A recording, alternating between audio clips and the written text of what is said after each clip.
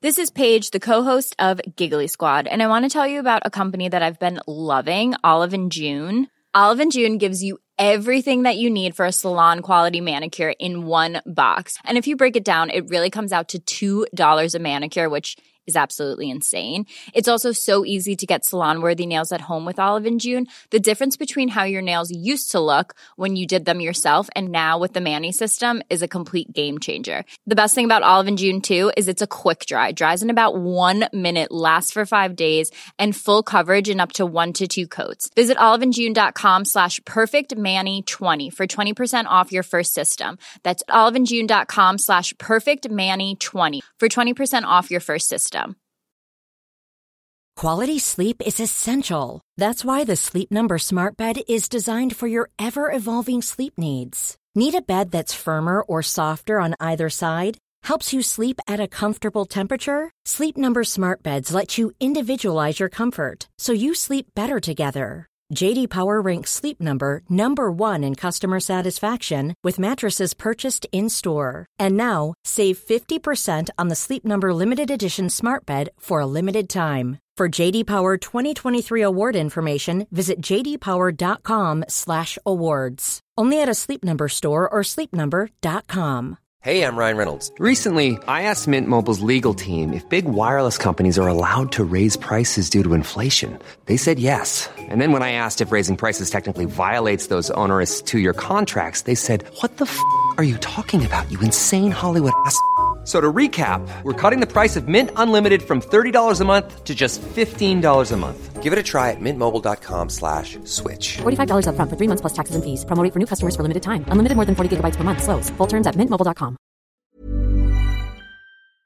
Hi everybody, this is Adenike Oyetunde Lawal, and I was just on Tea with Tay and we talked about my life, disability and everything. If you like gist, make sure you watch and you enjoy. Thank you, Temi-san. I had fun. It's a very special episode on Tea with Tay Pod. I don't think that we've ever had such an episode or will ever have such an episode in the history of Tea with Tay Pod. I have a special guest. Her name is Adenike Oyetunde Lawal. She's an author, a lawyer, a radio host, and a government worker. Welcome to the show, Adenike. Thank you. And also with her is her sign language interpreter. Mr. Bayo. Mr. Bayo, looking very good today. As you love the suits. Adenike Oyetunde.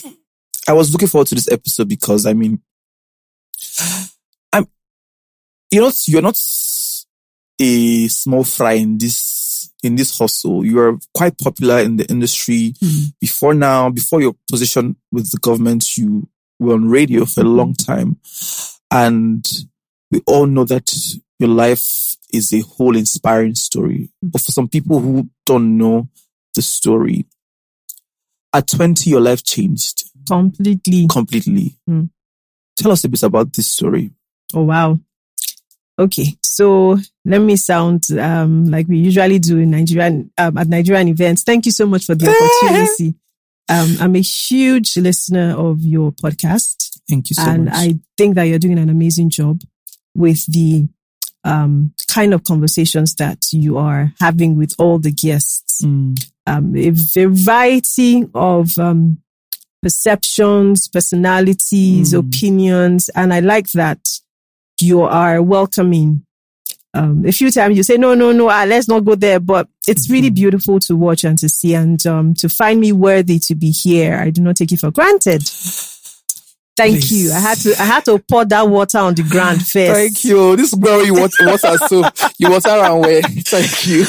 Okay, so when I turned 20, I went home on the weekend. It was weekend. I was in University, Olabisi Onabanjo University, Osu. Yeah. And I just had a fall. So what had happened was my parents stay alone because I don't have siblings, literally. So I went to school. Yeah, I'm an only child from both my parents. So I went home that weekend and I realized that they had not had power for a long time. So all their barrels of water, my mother, they store water. If you go to our house now, you go see water for inside cup. I know they lie. So even when there's flowing water, it's something about the scarcity mentality. I'm still trying to, make her unlearn. So that weekend I was about to set out, electricity was restored. So I just figured, good child. I cannot leave the house just like that. Let me help them fill their barrels. So I decided to help fill their barrels. So I filled all the barrels and I was carrying the very last bucket. I wasn't supposed to even turn it, just to carry it and then drop it. And somehow I just slipped and then I fell. My dad was in the living room with a guest and I screamed and both of them, rushed to me. Fall? It was really a hard fall. Yeah. They helped me get up. Are you okay? I'm okay, but my leg, yada, yada, yada. I took analgesic and then I went to school. This was a Sunday. Now, till date, I have struggled, I have tried, I have prayed, I have searched. I have no recollection of anything that happened between Monday up until Thursday. So Thursday morning is the only thing I remember till date as I sit here. I had classes and my very good friend Tayo used to pick me up for the classes. So Tayo will come get us at 9 and I'm always early. So at 6:30 past 6 and everything, my roommate noticed that I hadn't gotten out of bed, which was very weird. So I just told her, slow morning. Past 7, I made an attempt at I just noticed I couldn't get up, like what's going on. So I didn't count it to mean much. Long story short, the trip that I should have taken me to school he ended up bringing me up to Lagos because I just couldn't walk. So he literally had to carry me in his arms and brought me to Lagos.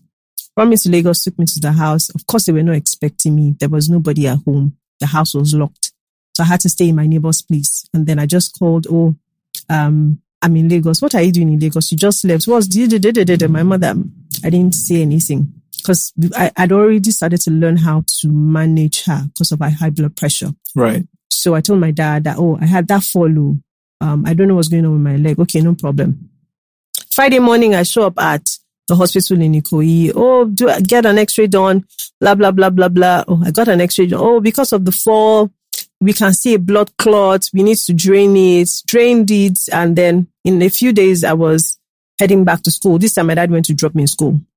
And then they had taught me how to clean because of the drainage site. So it meant that I needed to clean. So I said, don't worry, I'm not going to clean myself. There's one hospital around my hostel in school. I'll always go there. I was getting better. Right. 2 weeks or so afterwards, I just realized that the pain became excruciating again. I called them. This thing isn't getting better. I'm not sure. Because my dad now said he wasn't happy at the way I was sounding about the, extent of pain. Because he kept asking me on a scale of 1 to 5. And, I'll say 4, 5. I'm like, this is not getting better. I'm coming to get you. So he came to get me from school. Went back to the hospital, had another x-ray done. And incidentally, was the same thing. They're sure that they did not properly drain out the blood. We have to have another drainage done. And this time it was now a major drainage.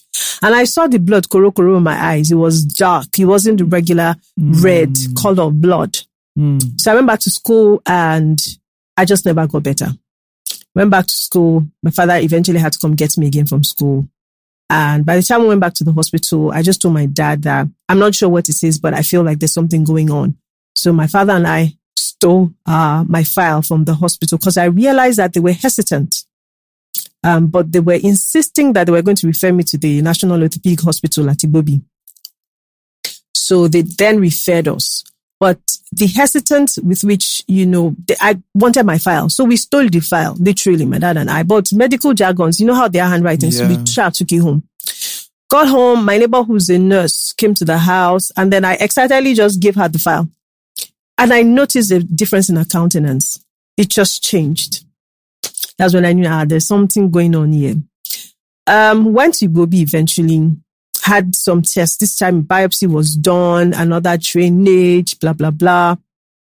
A few days I went back for the test and it was there. The doctor walked in with another colleague of his. I was sitting down and then my father was beside me and then man just said, young lady, what you have is cancer.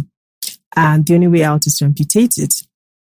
And it just felt like I levitated, like my spirit left my body. I remember so well it just felt like I levitated, and I was like, this ones don't even know what they're saying. Yeah. So I looked at my dad, and my dad was crying. I'm like, wait, you mean you made my father cry? I was supposed to look at my dad, and my father was supposed to confirm to me that these guys don't know what they're saying. Let's get out of here. But there he was crying. And the man just said, oh, today is a Wednesday. I would like to book you for an appointment for a surgery on Saturday.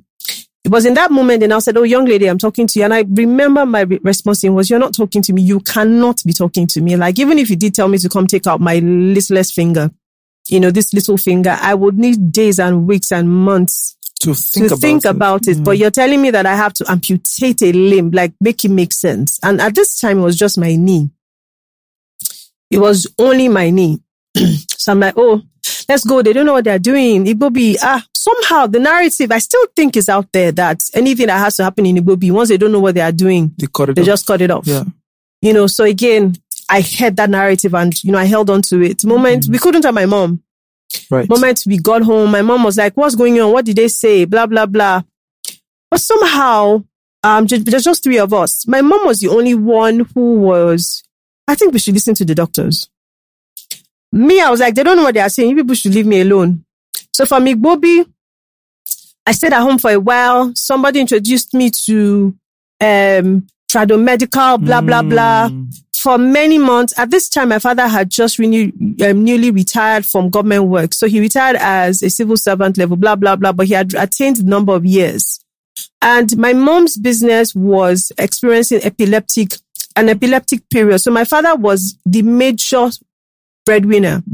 And he had just retired. So the lump of his gratuity we had to take to now finish up his house so that we could move into his house because we're staying in the government quarters. And they had given us the number of days. At this time, he wanted to vie for a chairmanship position. So he needed to exit sooner than we had anticipated and did not mention to my mom.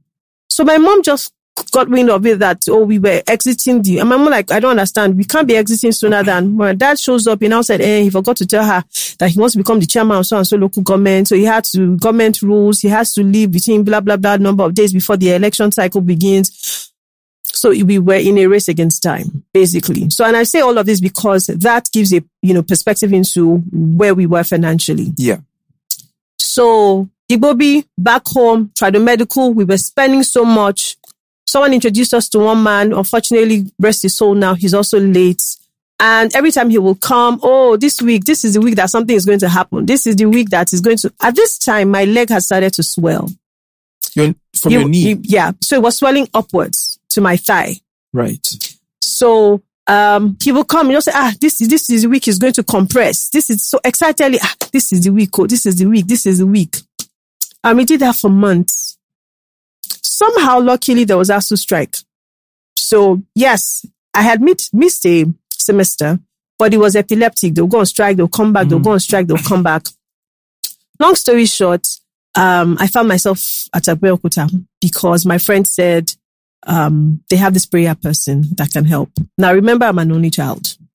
So it meant that anything and anywhere solutions, we will go.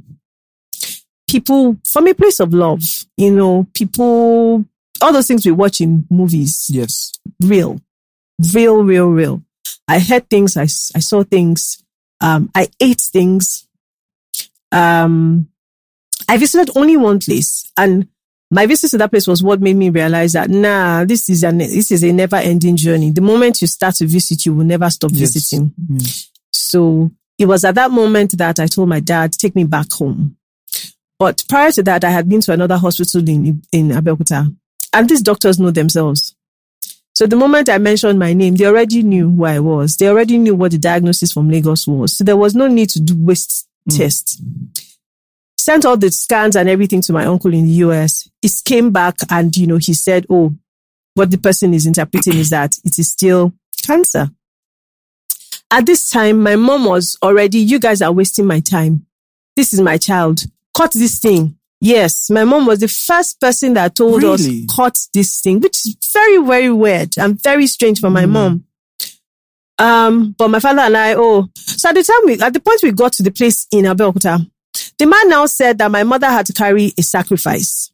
And the sacrifice she had to carry it alongside I don't know how to call it in English, is Anwalawo. In the blink of an eye, she didn't even think about it. My mom just said, I will do it. Because the man said, a person that loves me has to do it. My mom just said, I will do it. That's when I knew that we were heading for destruction. And you are a Christian family. Incidentally, my father is Muslim. My mom married Christian, but my mother became a Muslim because she got free trip to Mecca. Love her. But I've always been a Christian. I've always gone. I have always gone to church since I was 4. My family friends always introduced me to church, Ikoyi Baptist Church, and I just loved this. I loved the genge of church, the Bible stories, everything. So my father never did not let me go. He always allowed me go, and I used to stay in Ikoyi. So the most that he would say is, I'm not going to drop you. So Nanny then will say, don't worry, I'll take you. So we'll walk from Mosley Road to Ikoyi Baptist Church, and that was how I became. So I'd always been a Christian, always practiced. As a much younger child, I would always only participate in the Salah festivities with my dad, eating in the mornings and then breaking his fast. So when my mom said she was open to carrying the sacrifice, I knew that there was trouble. I said, take me back home. At this time, it had I started to extend high up my thigh and all of it. Got back to Lagos. We had done everything. We had gone church. Somebody had come to tell us that, they are willing to help us. They'll buy a goat. They'll break the leg as a goat's leg. All those things you watch and hear in movies, they happened to me. So when we got back to Lagos, someone else said, this one I've tried church. How don't we try the Muslim way? That there's a prayer place in Ibadan. Why don't we go to the prayer place in Ibadan? Let's go to the prayer place. This was happening within... Oh, yeah. So I got back to Lagos. I ended up in another hospital in Ebute Metta. From Ebute Metta was when I headed for the Muslim place in Ibadan. Was at the Muslim place in Ibadan, one of the nurse at this time, or rather prior to this time, I had seen something like a pimple. I remember that the tradomedical guy had been telling me that the thing is going to shrink. One day, just going. So the moment I saw that, this is how this thing is going to burst, and so I quickly helped the thing to. That little thing that was a pimple became an ulcer. There was a massive hole in my leg.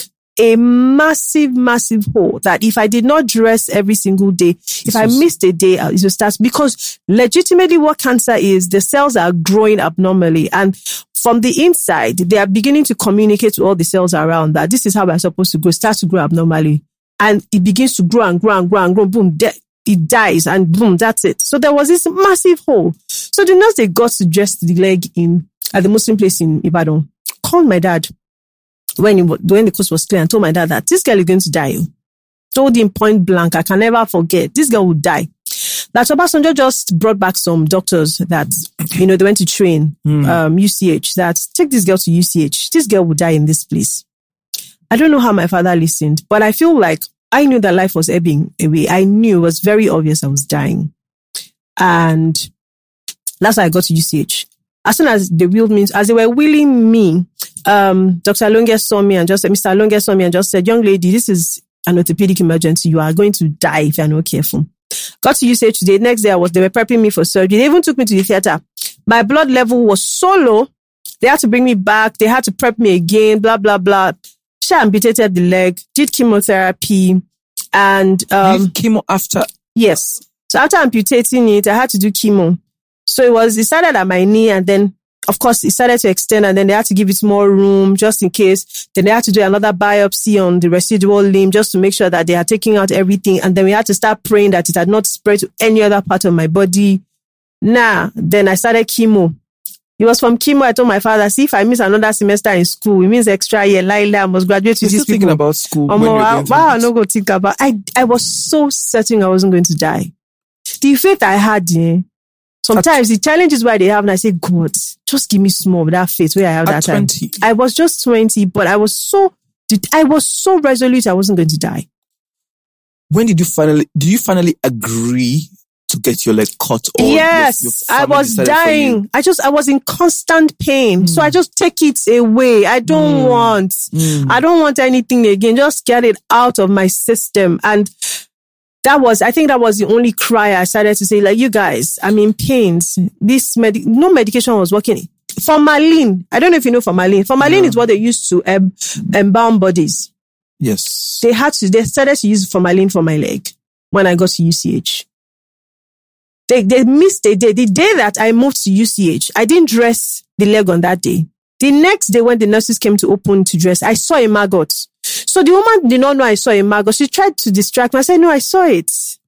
It was that day I knew, Auntie, you are dying. Let them take. So cancer is legit just walking around with a dead body part.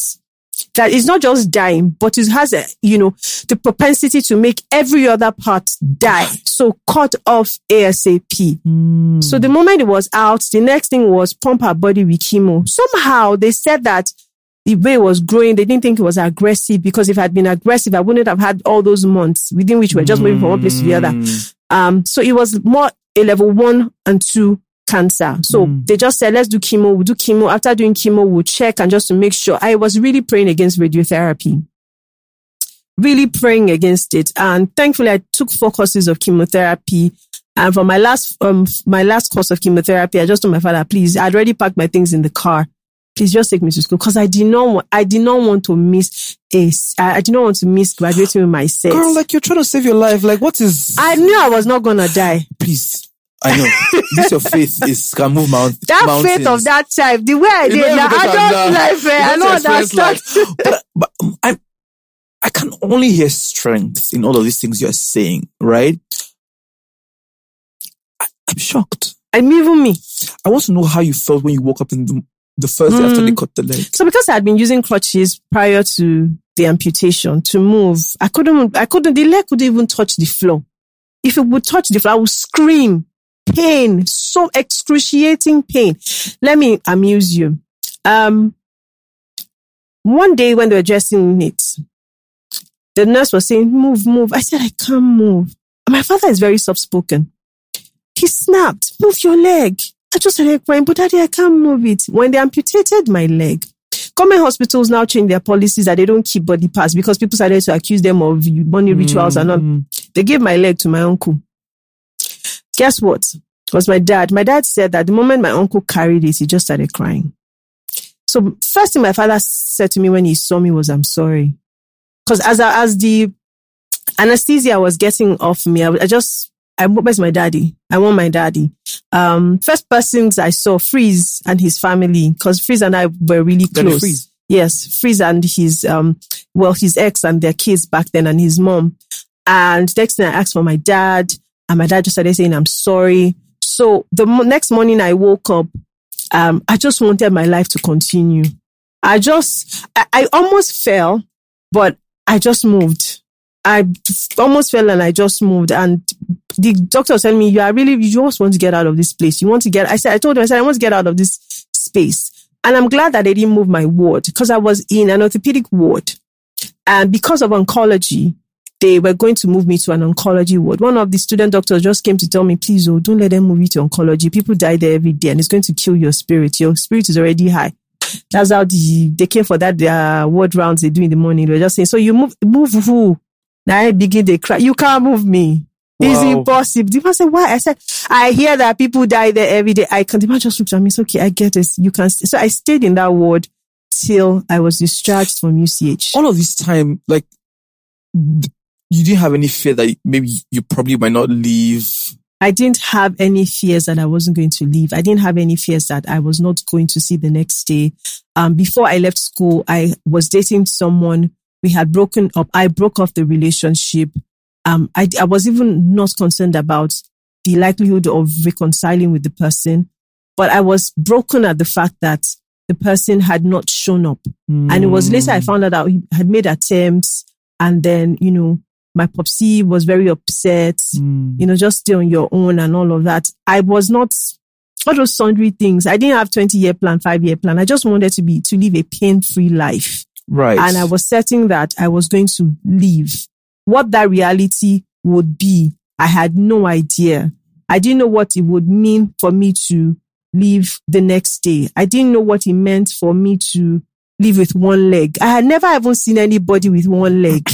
And I was so worried that I didn't know anybody living with disability. The only person I knew was Cobhams Asuko. Right. I had no idea that I even called Cobhams until like maybe some 5-6 years ago when I met him at Echo Hotel. And then he held my hand and said, you called me and I didn't save your number. I said, oh wow, I called you. Then I remember that I called Cobhams. I just wanted somebody living with disability, and I just said, this is how it is. Oh. And I remember he just said, it's not easy, but you'll be fine.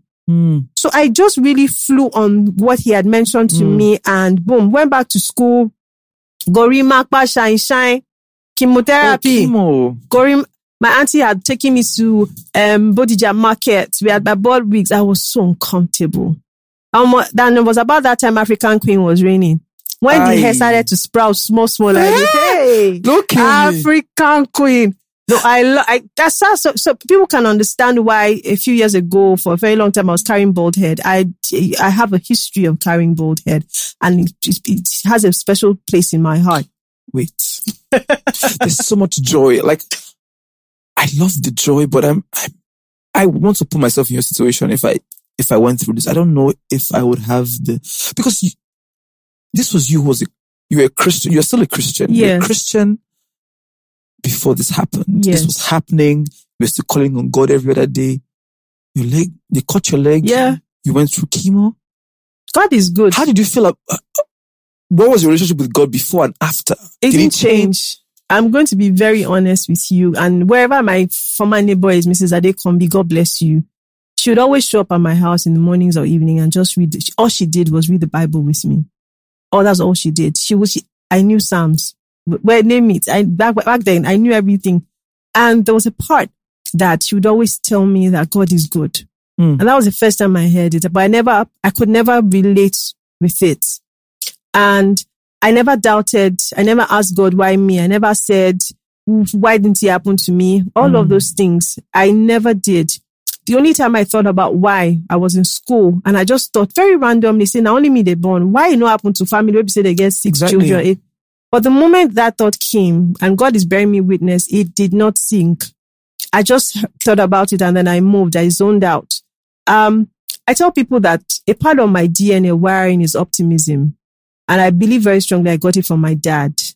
My father is a very optimistic person, a very highly optimistic person. And I believe very strongly that because I saw it in the face of challenges, he would always know that everything will be fine. That I took. And then coupled with my Christian walk, I didn't have a relationship with God. It was, after all of this, I decided to seek a relationship with this person. I was going to church, no doubt. I was always in choir practice. We're always doing presentation. I was very active. But as I got older, I understood that what I did was just activity. I didn't have a relationship. So I sought to know the person of God, such that even the said ex, rest his soul now, he's late. When he showed up, the funny thing, we didn't talk. We didn't talk for many years until I was about to write this book. And I'd been conceiving the idea of writing this book. And the interesting thing is the person who decided to now finally spur me is now my husband. He just said, what's delaying you? I said, I can't type book. And he just said, voice it. I'll transcribe it. This guy voiced over 30-something hours. Your current husband? Yes. He voiced over 30-something. In fact, someone asked him recently, his best friend or his very good friend called him and said, what app did you use? He said, Mo, I don't use Apple. And I love the shark me that year. They pressed and play, stop. Baba transcribed word for word. So when I was going to write this book, I remember that I heard my ex's name in my spirit. And then I called his very good friend. Hey, give me so-and-so person's number. And I got the number. And the moment I called her, hey, hi, this is Adenike here. And his response to me was, I've waited 13 years for this call. Oh, you guys didn't speak for 13 years? What are we talking about? He said, I'd waited 13 years. I blocked him on everything. Blocked him everywhere. You're angry? I believe very strongly that I was. But with time I realized that he didn't really owe me much. What he owed me, he had given to me, because I then found out that he made an attempt to show up at the hospital. He showed up at UCH, to be honest. But I feel like he showing up at UCH, he could have just avoided it. Yeah. Because he now came. You could tell that the things that he brought were his friends that just told him, enter the shop. Because one day when I went for chemo as an outpatient person, I saw it and I smiled. I remember very well. My father said, why are you smiling? I didn't say anything. Because I could recognize all the things that so it was obvious he walked into that store and just picked us. So it felt to me like there was no intention with the visit. So I think that it reignited a form of some semblance of anger in me. So when I called him, we did see. And I told him, I'm writing a book, and I don't know if you want me to write your name. Baba just told me, yeah, go ahead. When I was about to step, he just said, please don't. I'm married now. I don't think I want to drag my wife into, and I respected it. So I completely expunged anything that had to do with him in the book at the time. And I believe very strongly that he's late now. It still hurts me. I just had very, very interesting circumstances. And I asked myself if I had given him release. And I believe very strongly that the conversation we had that day, there was actually release from both our ends. And yeah. Stories. Yeah, so I wrote a book. So in the book, I tried to channel a lot of the house. How did I do it? Yeah. What spurred me? And I would give you a snippet.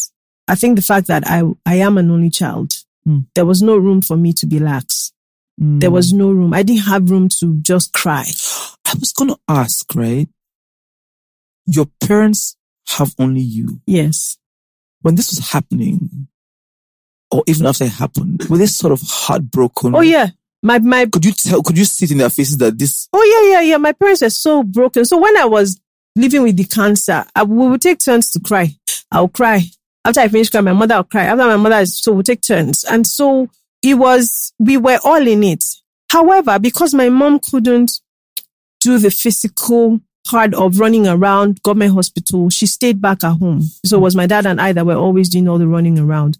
My mom was the one that was trying to still hustle for money. My mom was the one that people would see, we heard that the income is not feeling fine. No, please give us account number. It was my mom that was doing all of that.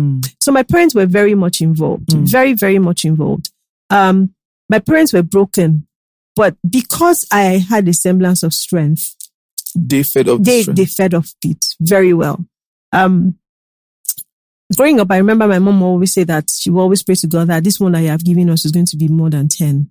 And I live that prophecy.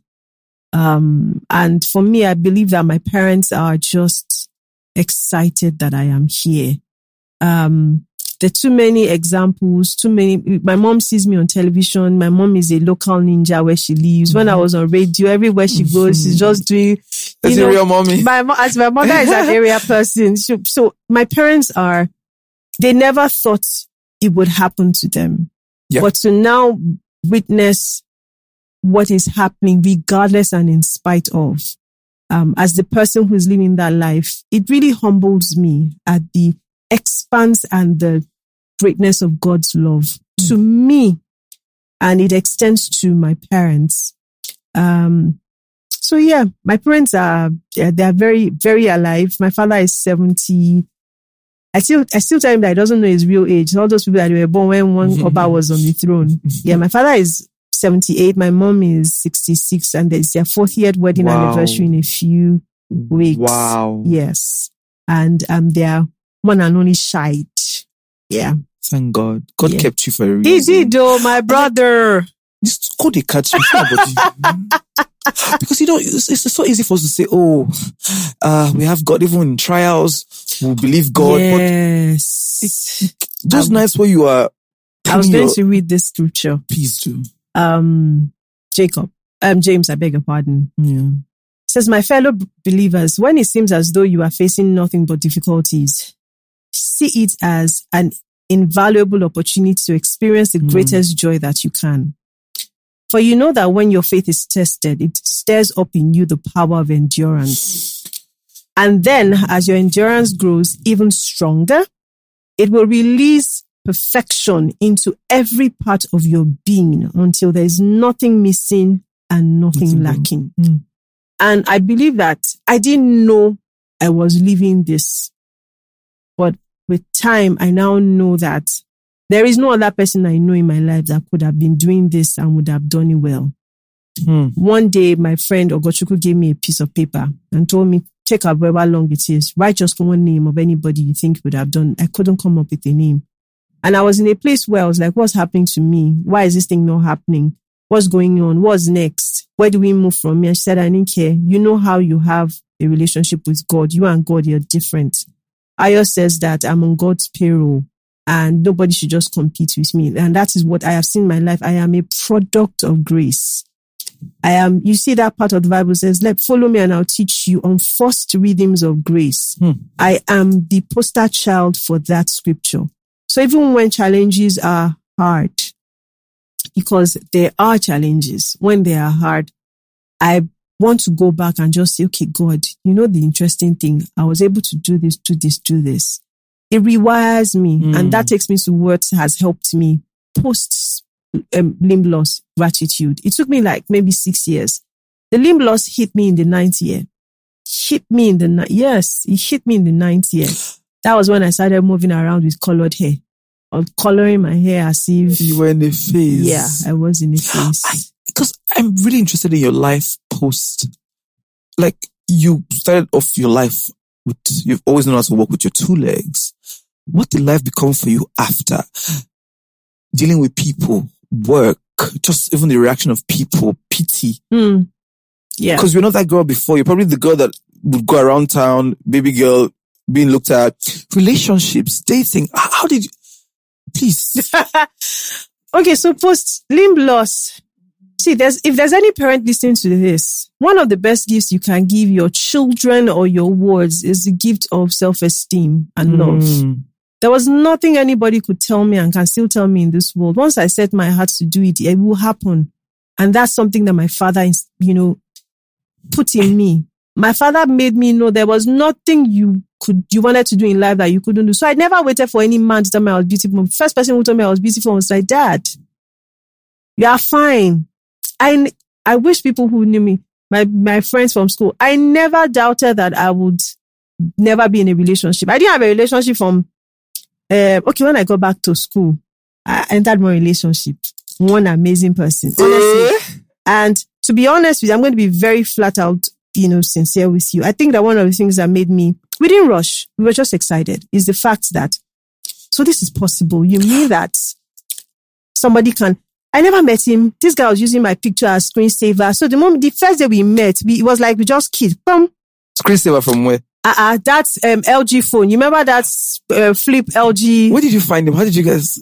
So apparently when I left for the hospital, he moved into my hall in school and everybody was always talking about me. So my roommate would come and just say... You were a bit popular, right? I was... Your energy was I'd always make noise. Yeah. For my class, it was obvious. God bless my classmates. They donated. They were checking up on me. They showed up. So I go back to school. If I remember, go back to school, my roommate would come. This person said, who is this person? He's the one that just moved into the hall now. That was like, Ebun just told me, Tipo is always using your pictures as screensaver. So anytime I come to the hospital, he's always asking us to take fine picture of you. Hey, to them. As I got to school, I just, Ebun. She just said, I said, please tell him to come inside. Come, tell him to come. That's how we became friends. We became friends and not that many days, we just started dating. Amazing guy, amazing me. But I feel like the bubble burst when I realized, so it's possible. And then I started to see, he has flaws here. He started to see, she has flaws here. And we were just young. We became friends. But I feel like also God brought that relationship to show you that... Trust me. I tell people that if that relationship had not happened, I'm not sure that I would have known that it was possible. So I feel like, however carnal it was, what do you mean by carnal? However carnal it was, the reality about this is that if that relationship had not happened, I don't think I would have felt like, some other person found me attractive. Because after that, I didn't date anybody from 3rd year, my 4th year, my final year, NYSC, everything. I did not date anybody. I moved on. Nobody dated me. Some other older people were liking me. Yeah. Like, you know that older, please give me context. 40s, late 40s, early 50s. I'm smart. So, older people actually like their conversation now. So a person that can hold conversations, so that kind of stuff. And then I got into radio and then the following from the older people just did not end. And I met this person who was working in my office. I'm like, who was wearing this one? That's how I met, my now husband. So when we started to date, it was a very, no way, colleague, hell no. Hey. You guys worked in that kind of space, I know. Yes, we worked in that kind of space. And then we're like, but these people are dating now. Those ones are dating now. I'm like, blah, blah, blah, blah, Let's blah. talk about your husband. bring me back. So you started working at the radio station at the time, right? Yes. Minding your business, doing your work as usual. Then comes this guy. Yeah, I was working there. I've been working there. Always used to carry this full afro that I always wonder, how come this guy doesn't have friends to tell him that this thing makes you look old? Wow. And that's how I became friends with him. So you told him? Oh, yeah, I did. Oh, but by that time, we were already checking him out. No, I wasn't. No, I was. But how do you know the afro made him let me tell you old? something. This guy was dating other people. That means, take her to this place now. Take her to... Oh, then you tell him. Now me, they tell her. Now you tell me my own too. So you people now, So we were that cool. Was my movie buddy. We were going to the movies every week. Man and woman, the moment he just said, I like you, fuck him. Rewiring just changed. Off. I off, oh. What do you mean by that? hey. So this is the one love. I just off. But look, you liked him now. I did. Because I mean that he had become He's your friend. Intelligent. So I feel like I didn't even see the tall, dark, and handsome, I'll be honest, until he lost weight. He's lost weight. I'm like, you're fine, oh. I tell him, yeah, you're fine, oh.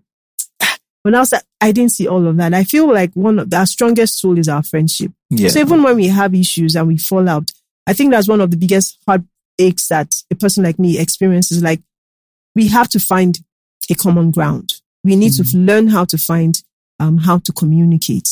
Because outside of all the lovey-dovey and everything, we were friends. And when we were friends before we got married, no matter how hard conversations were, we always found a way around it. So it shouldn't change now. So we are still navigating it. I'm not going to sit here and tell you it's all perfect. Nah. We're still learning how to navigate, but I can say that we are growing and it's not what, we used to be or where we used to be before. He's Muslim. Many people don't even know that he's Muslim. Yes. Like he practices. But he's Muslim. Okay, wait. Study. Take me back. How? He's Muslim now. You know how they say you attract what you're familiar with? He's very similar to my father. Very.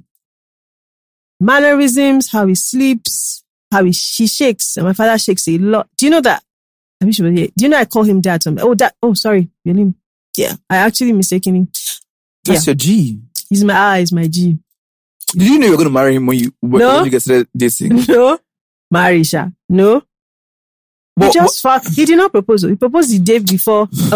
He proposed. I said, guy, propose. He said, but we have bought the ring now. He proposed in the night before. We did everything. Yeah. I didn't want engagement and all. We did it in our living room now. We did the wedding in the living room. Stop. Wando Signatures turned our entire house to event center.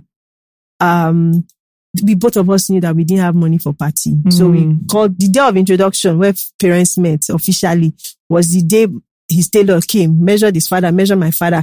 I just said, Mommy, so this is your Ashwebi. I'm going to drop in my tailor. Give my mother-in-law. Mommy, this is your own. Daddy, please stand up. Tailor wants to measure you. Because my mother knows the whole of the world. And she will not drop money for party. Yes. So two of us. Stress them a lot more.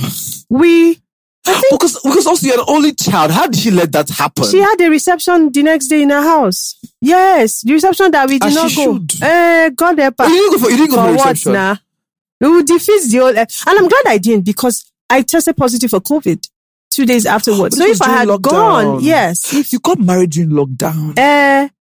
How would I have not gotten married? Your lives have always followed the pleasant places. Not that when people say the world's going to end. No, my brother, I can't feed people. But so this is what I don't, and I pray to God that I get to a level of resolve where I trust God. I trust God, but I'm still here like, if this happened to me, they say curse God and die. Girl, I was like, is this what you brought me here for? Yeah. But the challenges that you see, so the beauty about it is that you also go through challenges, and there are challenges that you go through that I will not have the energy to muster. And this is what it is.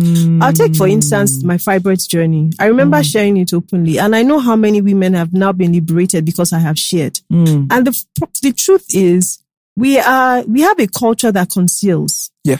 So because we are concealing, you don't know who else is going through stuff. It took me months.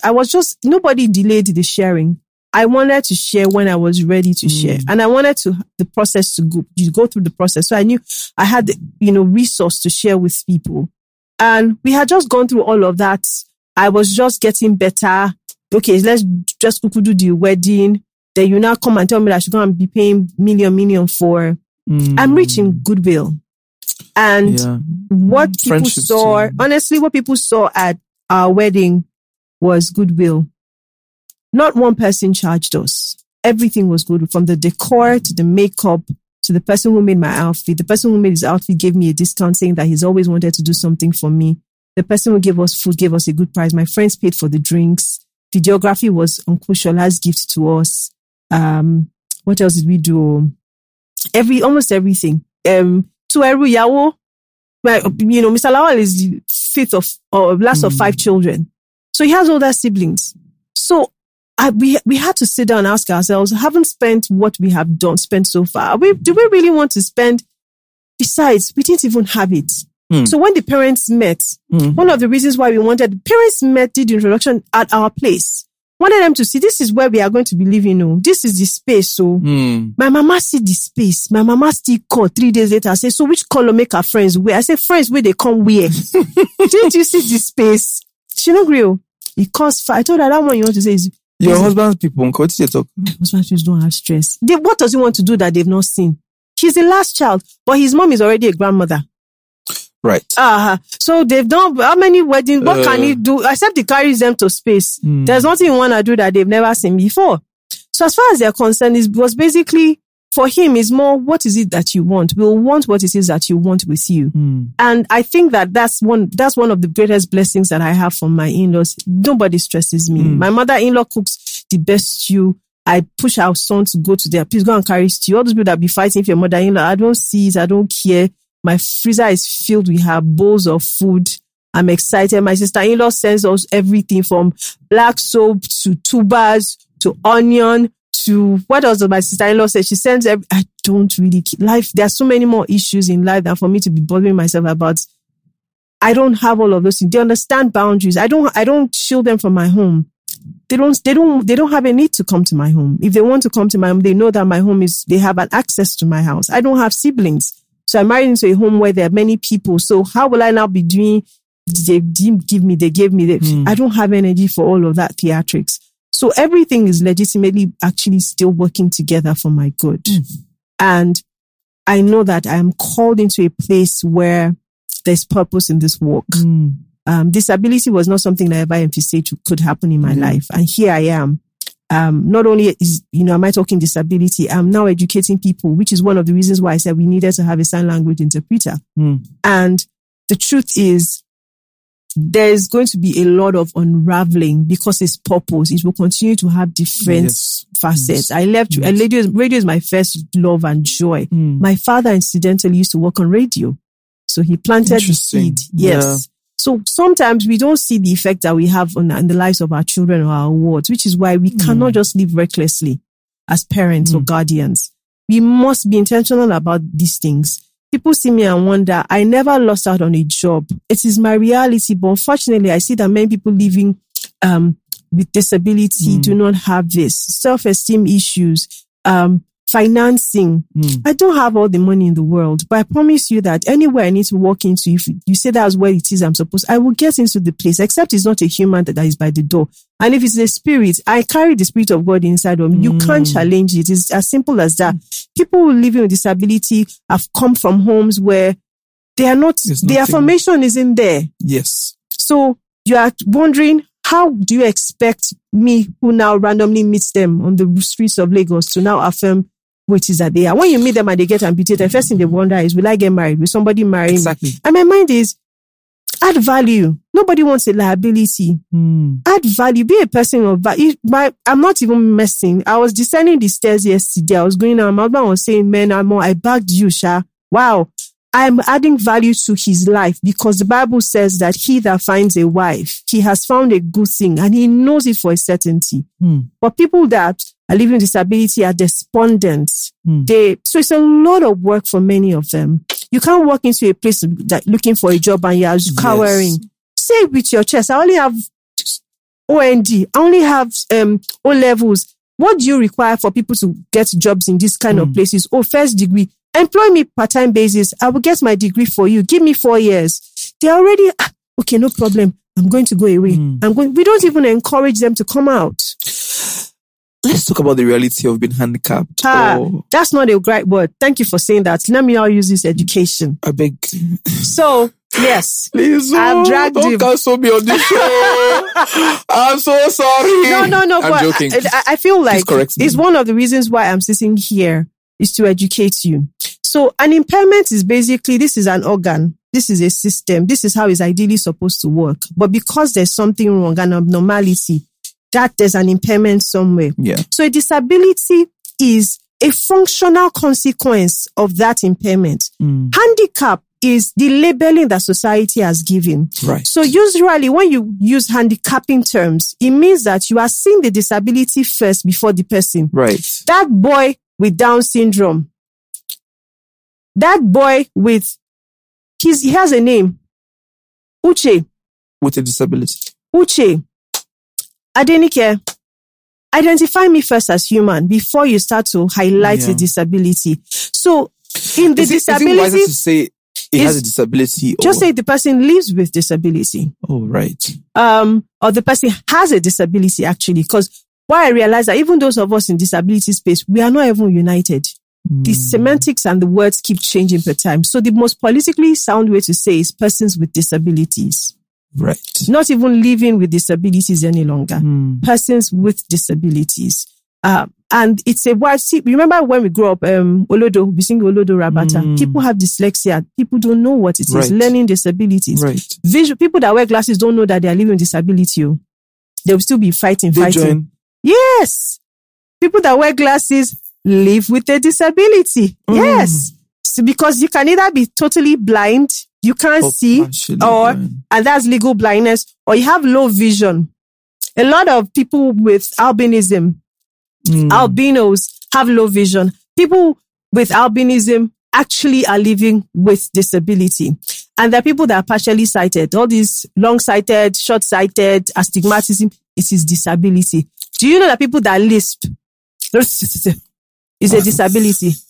People that omit words, people that substitute words. No, so, cause I feel like somehow we just think that it's only people that have one leg or one hand. So this thing you're saying now, I actually look stupid because I've not actually thought about it like this, and you're educating me, but I'm like, we as a country, we don't even know these things. That's why there's no provision for anybody. Like, I remember when I was in uni, like, we used to have like, Shout out to Unilag. Shout out to Queen's College, King's College, all those federal schools that took time to provide for disability, specifically visual impairments. Yes, in that small community, in that Unilag we took people with disability very seriously. They had the best rooms. They had people who helped them. Wow. Yes, they chose rooms first before anybody else. Wow. Like the perfect room on the ground floor. Shout out to Nigeria Law School VI. I chose my room first. Yeah. So now coming into like the bigger world, like into legal society, there's no provision for them now. So you almost forget that these people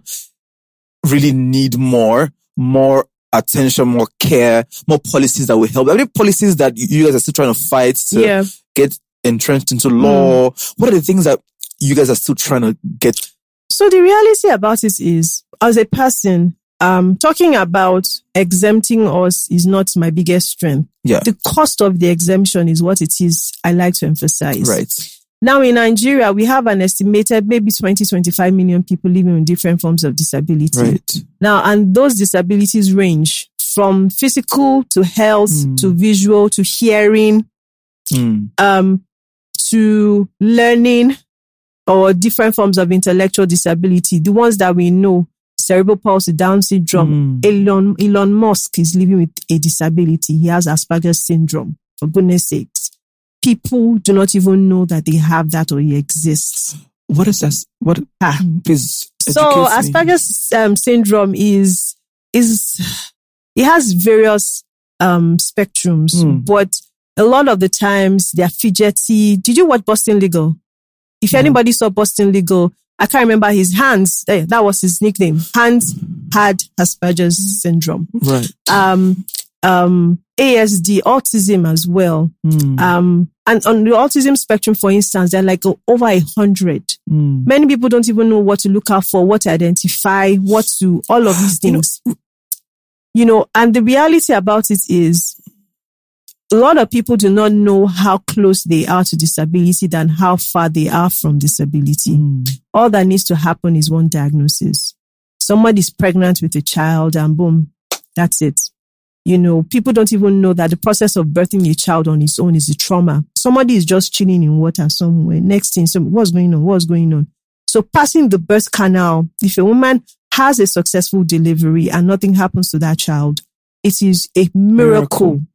Because the child can actually suffer trauma during the birthing process. There are many people who have children that have suffered anoxia, for instance, shortage of oxygen, and that's it. Their world completely changes forever. Simple. Some people have acquired, like me, adventitious disability. I was not born this way. Some people have communication disability, and is either language or voice or something. Yeah. So different types. And the reality about it is because we don't expose ourselves to the realities of different variations that exist until it hits us, we are unknowingly shutting ourselves out from the economic power that these people can add, the human capital that they can add to this, even with jobs. Now, take education, for instance. The Lagos State government has a special people's laws. It has been in law since 2010, 2011. The federal government has a law that Buhari signed.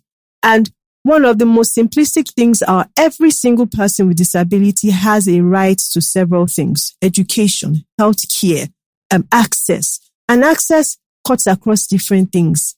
There are many buildings that are not compliant. Now, the reality, if you hear that Lagos State government has shut down all the stores in maybe on Ajosi Adeogun, for instance, everybody begins to shout, why now? But guess what? Not only had the Lagos State government put the law, has continued to write. I can tell you that the Office of Disability Affairs has continued to write, hoping that shutting down these places will not cut us off economically. But at what point would we not shut down as more than 90% of businesses? I don't know if you've ever walked into a library in this country. Number one, we have a shortage of libraries. Well, when you step into libraries, how many libraries have big prints for people that have low vision? In banking halls, I don't know if you've ever seen anybody on wheelchair use an ATM in this country. They don't consider us. I don't care. They will celebrate 1 week long anniversary. They've never thought about it. No banking hall, no ATMs. You can't even enter the machine, those doors, with your wheelchair. Me, I can't even enter on my crutches. People on wheelchair can't go into the place. So, hello. Education, inclusive education. Some people that have children with disabilities, because it's one of the things that, families that have to be honest. What are the strengths of this child? So if your child can fit into a mainstream school, you will see the school telling them, come and carry me. Do you know how many schools we have shut down, the ones we've reopened, the ones Office of Disability Affairs exists. But again, until people have a need for them to say, the laws are there. The laws are in existence. Let's be honest. It is you and I that are the everyday people who do not do these things. People don't even know that people living with albinism actually live with disability. Yeah. Sun is their biggest enemy. As much as we want vitamin D, they must run away from sun. Nobody talks about the cost of applying. They have special creams they have to use. Skin cancer is not a cheap thing to manage. Intellectual disability, for instance, cerebral palsy. If you know what it costs to pay for speech therapy, families are going through things. And one of the best things that we can do as a society is create a space where if I have a child who has graduated university and wants to seek employment and is either visually impaired or has hearing, is hard of hearing, or is deaf, if this person can show value that they can bring something to your business, how about you give them this job? Give them this job. Accommodate them. Create ways where your methods and systems can make these people work. They are so brilliant. If you engage them, they are so brilliant. Their brains work. You know how we always think that people that are visually impaired, all their other senses are sharp. It's a lie. They develop it. It doesn't come to them naturally. They actually have to intentionally develop it because there is a shortage somewhere and they say, okay, you know what do I do?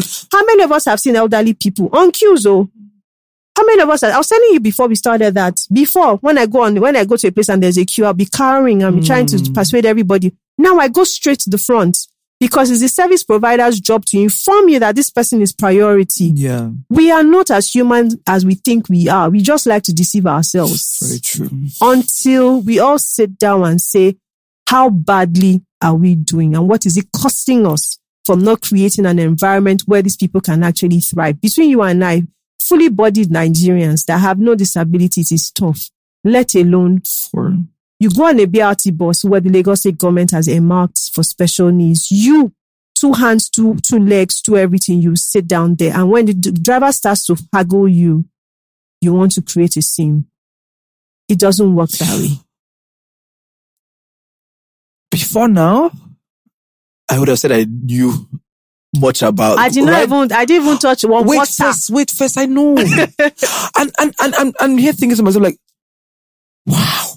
So you recently got an appointment with the Lagos State government as the SSA to the governor on disability, right? How's that going? Like, what are the things that you think that you need to put in place? Sensitization. Like, where will this work start from? Because now that you're saying it's layers and layers and layers and layers of things to uncover, like from the organizations to even sensitizing people in the first place. Like me thinking about like Temisa, you're actually in the wrong for a lot of things that you probably do. Yep. And how do we begin to have these conversations to say, you know what, we need to include? Because if you go to other places abroad, you just see that there's an aisle for people with disability. There's an aisle, there's special part. You see the Palms. Before I got my employment with the Lagos State government years ago, I would always go there to see a movie every week. Yeah. And I was always shouting. Until they did what? They have only 2 parking spots in that whole car park. Meanwhile, the law says that for every 20 parking spaces, you must at least have 3. Regardless of how crowded your shopping mall is, on no condition should anybody who is not living with a disability park in those spots. But do you know who I am? I will shut down this place. Anyhowness. Yes, I tell you that category. One day I even parked there and they didn't know. By the time I got there, they had clamped it. And the man was up. I said, no, you're doing your job because you did not see the person who parked. So ideally you should clamp. But now that you see that I live with a disability, can you unclamp it? The reality about it is the government is you and I, Temisa. Yeah. I think that one of the biggest eye-openings for me on this job is the fact that it is you and I that are not making what the government sets in place work. And to be honest, Babajide Shola Sanwo-Olu is not going to show up at all the shopping malls in Lagos, at all the buildings in Lagos, at all the schools in Lagos, at all the hospitals in Lagos. But he will do what? The governments before him preceding have set up laws. The most that he can do is to ensure that there is willpower to monitor and to enforce. Now, guess what? When they go to clamp down these places, you and I again will look for somebody that knows somebody that knows somebody. So, want to shop? Wow. The system is the people. And until the people are held accountable one by one and individually, I don't think anything. I'm of the opinion that you need to start to imprison people, give people community service. Your shop does not have this, carry broom. From your Lexus car, carry broom. You report at a so-and-so, Iboshere, every day. Say, oh God, I don't sweep this street. The shame that you think that you did not have before is now that you know that you have shame. But until their child loses hand or leg, they never know that how necessary it is. I think, please, you have to help me be clear about this and for people watching as well. What are the things that they need to be held accountable for, like for stores, for malls, for banks, just public places? What are the things that are supposed to be in place so that people are aware that, you know what, maybe I've been doing this wrong and let us try and change? We all know we've been doing. I mentioned education. The Lagos State government across the nation is possibly the one that has championing free education for persons with disability. Do we need more? Absolutely. Yeah. Healthcare. The Lagos State government again has insurance healthcare cover for people living with disability. Should the cover extend to more people living with disability? Definitely. Access to buildings is very simple. Access to buildings include if you can't build, you can't break down your building. So it means that if you are a one business provider and you do it upstairs, it means that if I come and I can't gain access to you, it should be noted there clearly that our building, our business is not disability friendly. Yes. Your parking space. I drive. Why? Because ideally, it should have. So why should I show up? Why should I show up at your business facility and I'm just finding out that there's a flight of stairs? I've never been there before. I just follow you people on Instagram. I say, okay, well, I mean, like you, let me enter this. This place. Oh, wow. Guess what? Access also includes. I can give you stories. Travel. For me, I always write wheelchair. Travel. I always write wheelchair on my ticket. Why? Because I just want to sit down somewhere. Just give them, baggage claim. Yes, 3 bag. You see people that know. Bring it. Sitting there. Honestly speaking, that's the only reason why I write. But guess what? People who cannot be lifted from wheelchairs have to be humiliatedly carried from their wheelchairs to ascend into the aircraft. How is it supposed to be done?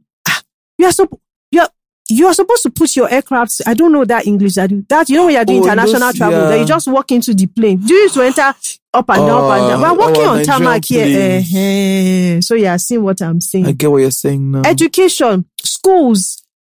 Many of these schools, it costs a lot for you to have inclusive education. But there are people who can afford it and are saying, give us, we will pay. But the reality is that not many people can afford. So the Lagos State government has provided primary, secondary, universities on paper is still working. In principle, I'll be honest with you, has not kicked off. But in principle, you are also supposed to get some measure of leverage if you're a person with disability and you decide to go either to Lagos State government or a university or the Polytechnic. And I'm promising you that they're going to work on it. I started conversations about it. What else are the things that we do? Employment.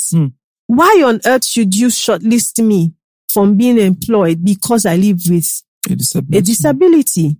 Marketing, for instance, is like me. I'm a person living with albinism and I want to go and join marketing. It's like me, myself, I'm not telling myself the truth because when they're supposed to be under the sun between the hours of 10 and 3, I'm not supposed to be under the sun. I'm supposed to be shielded. So if I ideally go into a place and I want to become a marketer, then you have to find a marketing that works. If you're going to be doing online marketing, get a marketing business that does online, that uses a tool that is good for you and then go. But what I also realize that people with disability it doesn't appeal to your health condition. Right. And you want us to now mandate. It does not work that way. So employment, people need to start coming out. If you are certain that you were shortlisted and because of your disability, they did not take you, come. There was a case with the Lagos Business School and the family said they wanted out because they said, oh, don't worry, the school is saying they cannot. I really was hoping that the family wanted fire. I really was hoping because as LBS is international like this, they did not provide the things that the boy needed. The few things that the boy needed living with disability. So the reality is all of us are guilty. And until we start to hold ourselves responsible for these things, we will not get it right. So there are laws. Let us start shouting. Call people out. Make noise. The shopping mall did not put designated parking until I started to shout on social media. Then their facility management called me and I told them I have no business with you until I see. And I've continued to shout. 2 is not enough. Put signage so that when Temisa goes into the shopping mall and he sees signage, it registers in his brain. He visits his friend and his friend's brother is on wheelchair. Say, I want to go to them. He say, no, I'm telling you what I saw. I saw the signage. There's special parking. He was, are you serious? Then they show up there.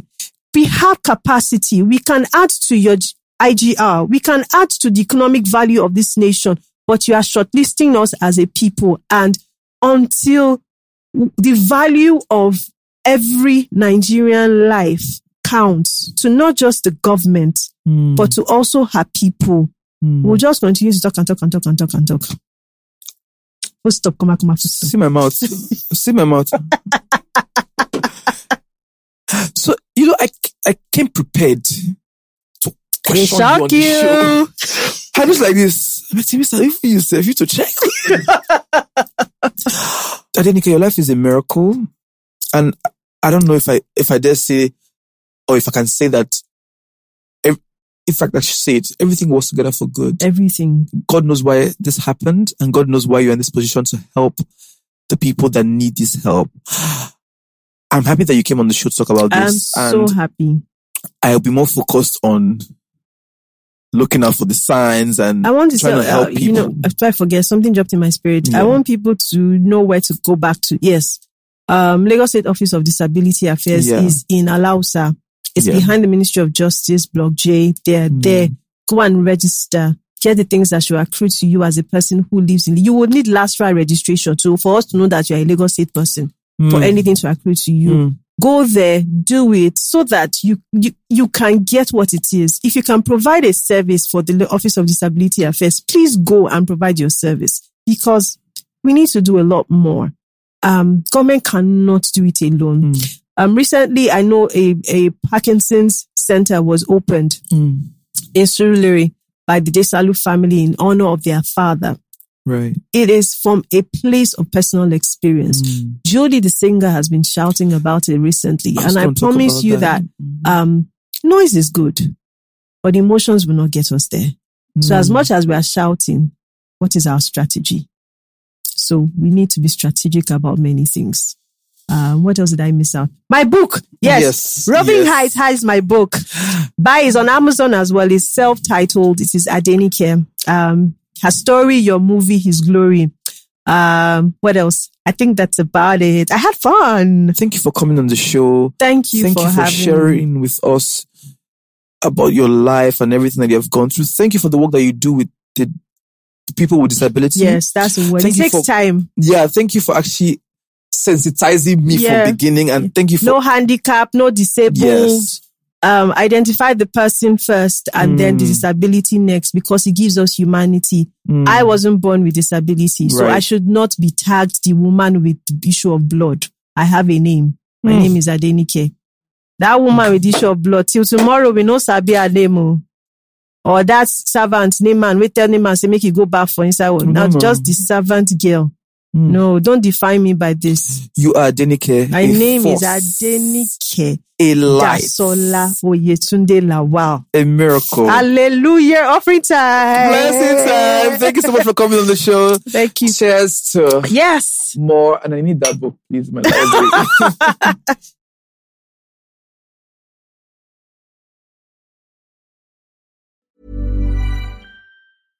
Imagine the softest sheets you've ever felt. Now imagine them getting even softer over time. That's what you'll feel with Boll & Branch's organic cotton sheets. In a recent customer survey, 96% replied that Boll & Branch sheets get softer with every wash. Start getting your best night's sleep in these sheets that get softer and softer for years to come. Try their sheets with a 30-night guarantee. Plus, get 15% off your first order at bollandbranch.com. Code BUTTERY. Exclusions apply. See site for details.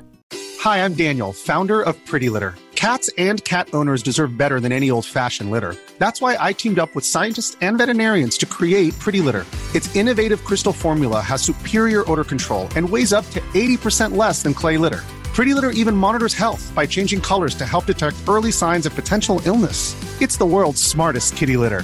Go to prettylitter.com and use code ACAST for 20% off your first order and a free cat toy. Terms and conditions apply. See site for details. Mom deserves the best, and there's no better place to shop for Mother's Day than Whole Foods Market. They're your destination for unbeatable savings, from premium gifts to show-stopping flowers and irresistible desserts. Start by saving 33% with Prime on all body care and candles. Then get a 15-stem bunch of tulips for just $9.99 each with Prime. Round out Mom's menu with festive rosé, irresistible berry chantilly cake, and more special treats. Come celebrate Mother's Day at Whole Foods Market.